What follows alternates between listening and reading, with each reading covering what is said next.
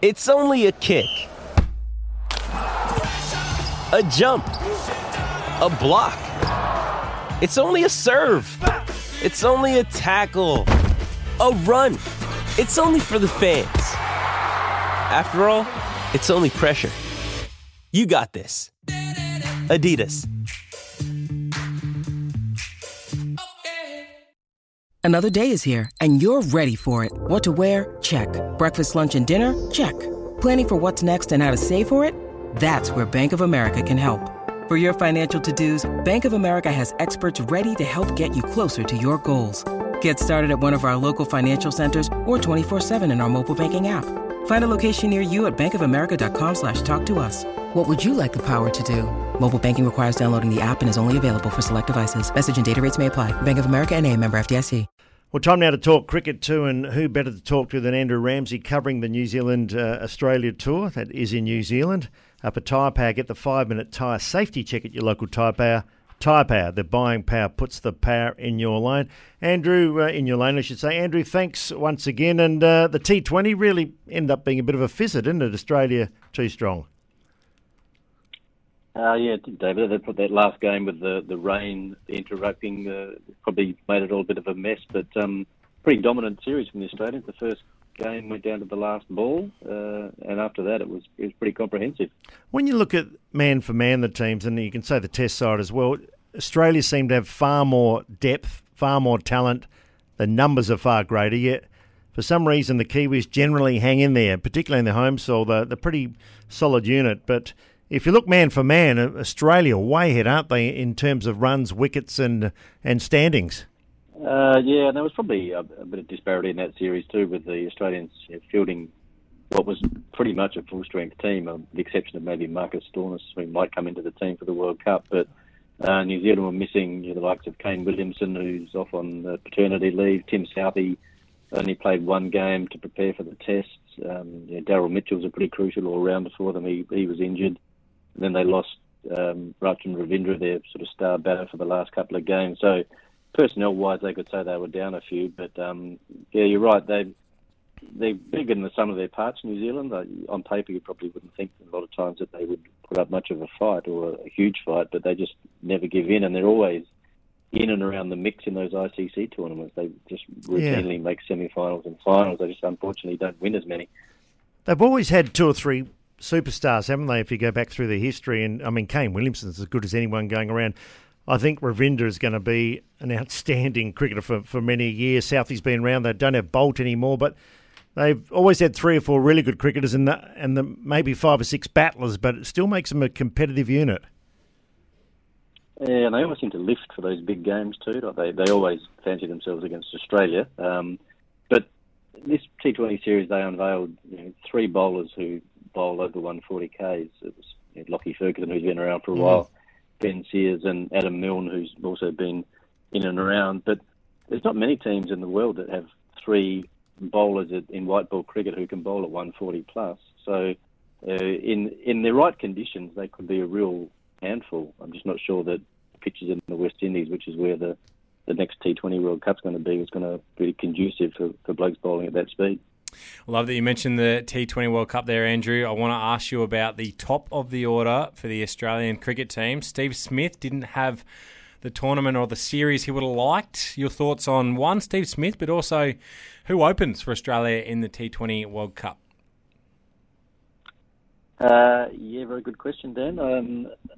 You've got to say that Steve Smith's form as an opener in the white ball stuff, it probably didn't do him any favours. The big problem for Steve is he doesn't play much cricket between the end of this Test series coming up and the T20 World Cup. Like the other guys have got IPL contracts; they'll go off and they keep honing their 20-over game, whereas he won't be there. You'd have to think that Travis Head and David Warner are their preferred opening pair. And given what we saw in the last game in Auckland, even though it was rain interrupted, Matt Short's effort coming in, making 27 off 10 or so balls, and then opening the bowling with his off-spin, he just gives them that extra option. He'd have to come into their thinking, you would imagine. The other thing in the West Indies, it's just so hard to get replacement players there in a hurry. So if someone did break a finger on the day before a game, you needed to make a substitution, you just need someone who can cover as many bases as possible. So again, you'd think someone like a Matt Short would probably nose it in front in that kind of a race. Yeah, and it's a great point you make about Matt Short's spin is the extra thing that might get him over the line than a Steve Smith or someone else. Hey, one guy in the middle of the order that your casual cricket fan might know a little bit of is Tim David, and they would probably know a little bit more about him over the last 6 months in particular. His form, I don't think he's been dismissed in a long time now. He's doing the job for Australia. Watching him live, is he as good as he is actually built out to be? He's a pretty remarkable player, and just you look at him, the first thing that strikes you is his stature. He's about 6'2", 6'3", and without doubt, a massive hulking fellow. And as Mitch Marsh said prior to the series, he probably fills the hardest role in T20 cricket, which is coming in as you're either coming in with 2 overs to go and you need to hit every ball to the fence, or you're coming in at 4 for not many and the team's in all sorts of strife, and you have to maintain a scoring rate. So what he's been able to do is pretty extraordinary, and it's made more extraordinary by the fact that he's Australia's first genuine freelance cricketer. You know, he doesn't have a state contract, he doesn't have a Cricket Australia contract, he just plays 20-over cricket for franchises around the world. So to be able to be in the mix for a World Cup and play the role that he's playing is quite remarkable, and I think most teams seeing him stride to the wicket would be pretty intimidated. Yeah, big bank balance and not facing many balls.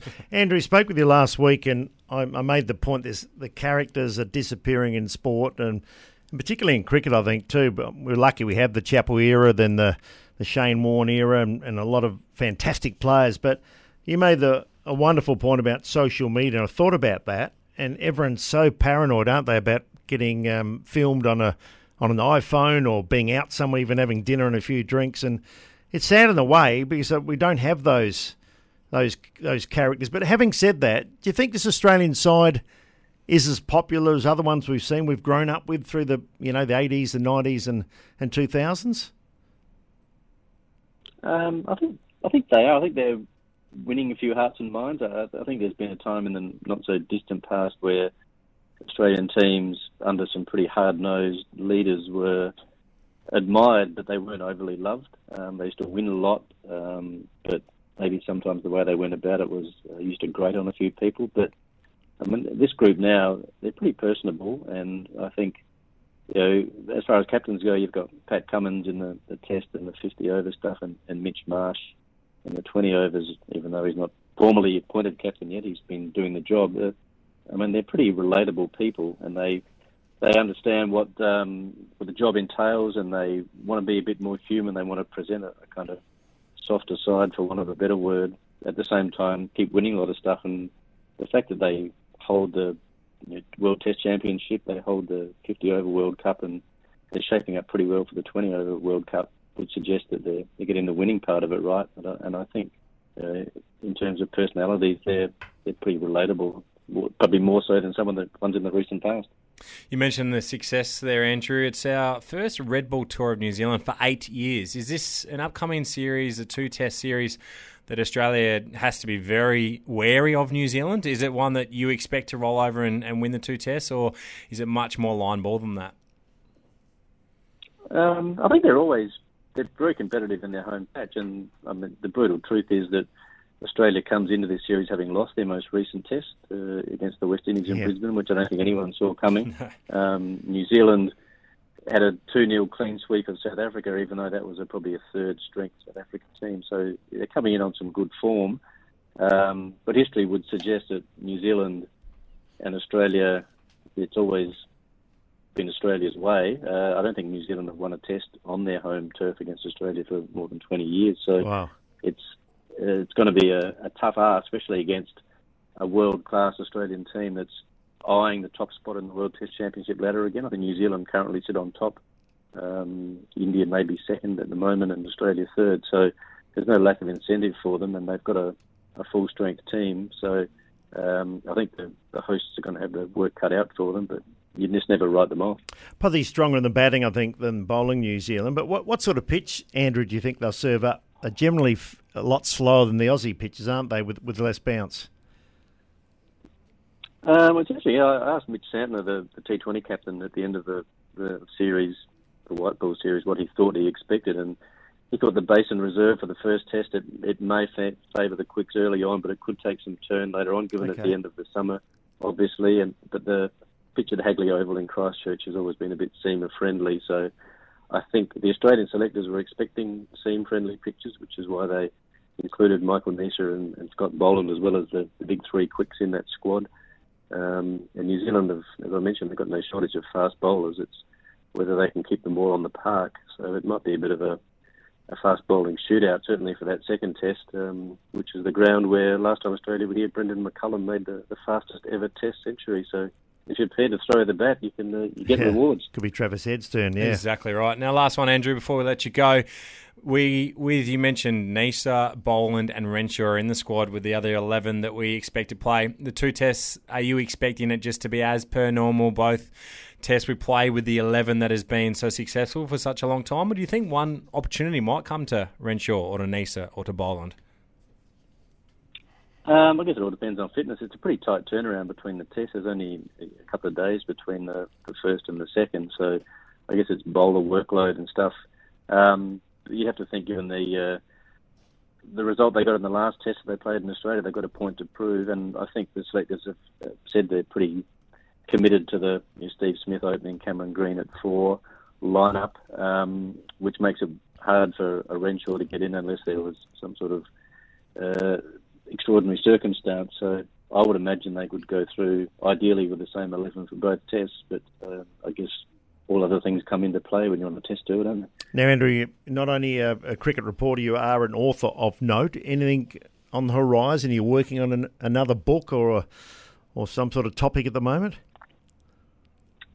There is a book in the pipeline. It may be cricket related, so probably it could be player related. I can't say too much because it's not my news to announce, but it might be one of the senior Australian players doing a book with him, which will be interesting because I think he's got an interesting story to tell. Is that cryptic enough? Do you think? Yeah, well, we're breaking it first. We'll take that on Sportsday SA. But Andrew, thanks for that. Looking forward to the Test match. Should be a beauty, and thanks for your time once again. Thanks, gents. Andrew Ramsey, the Australian cricket reporter, has written a lot of books too, Dan, and not only on cricket. He started, I think, as a bank teller, got out of that. Wow. That'd be pretty boring. I started as a bank teller too. It was boring. But he's not boring, and he's got a pretty good job too following the Australian cricket team around.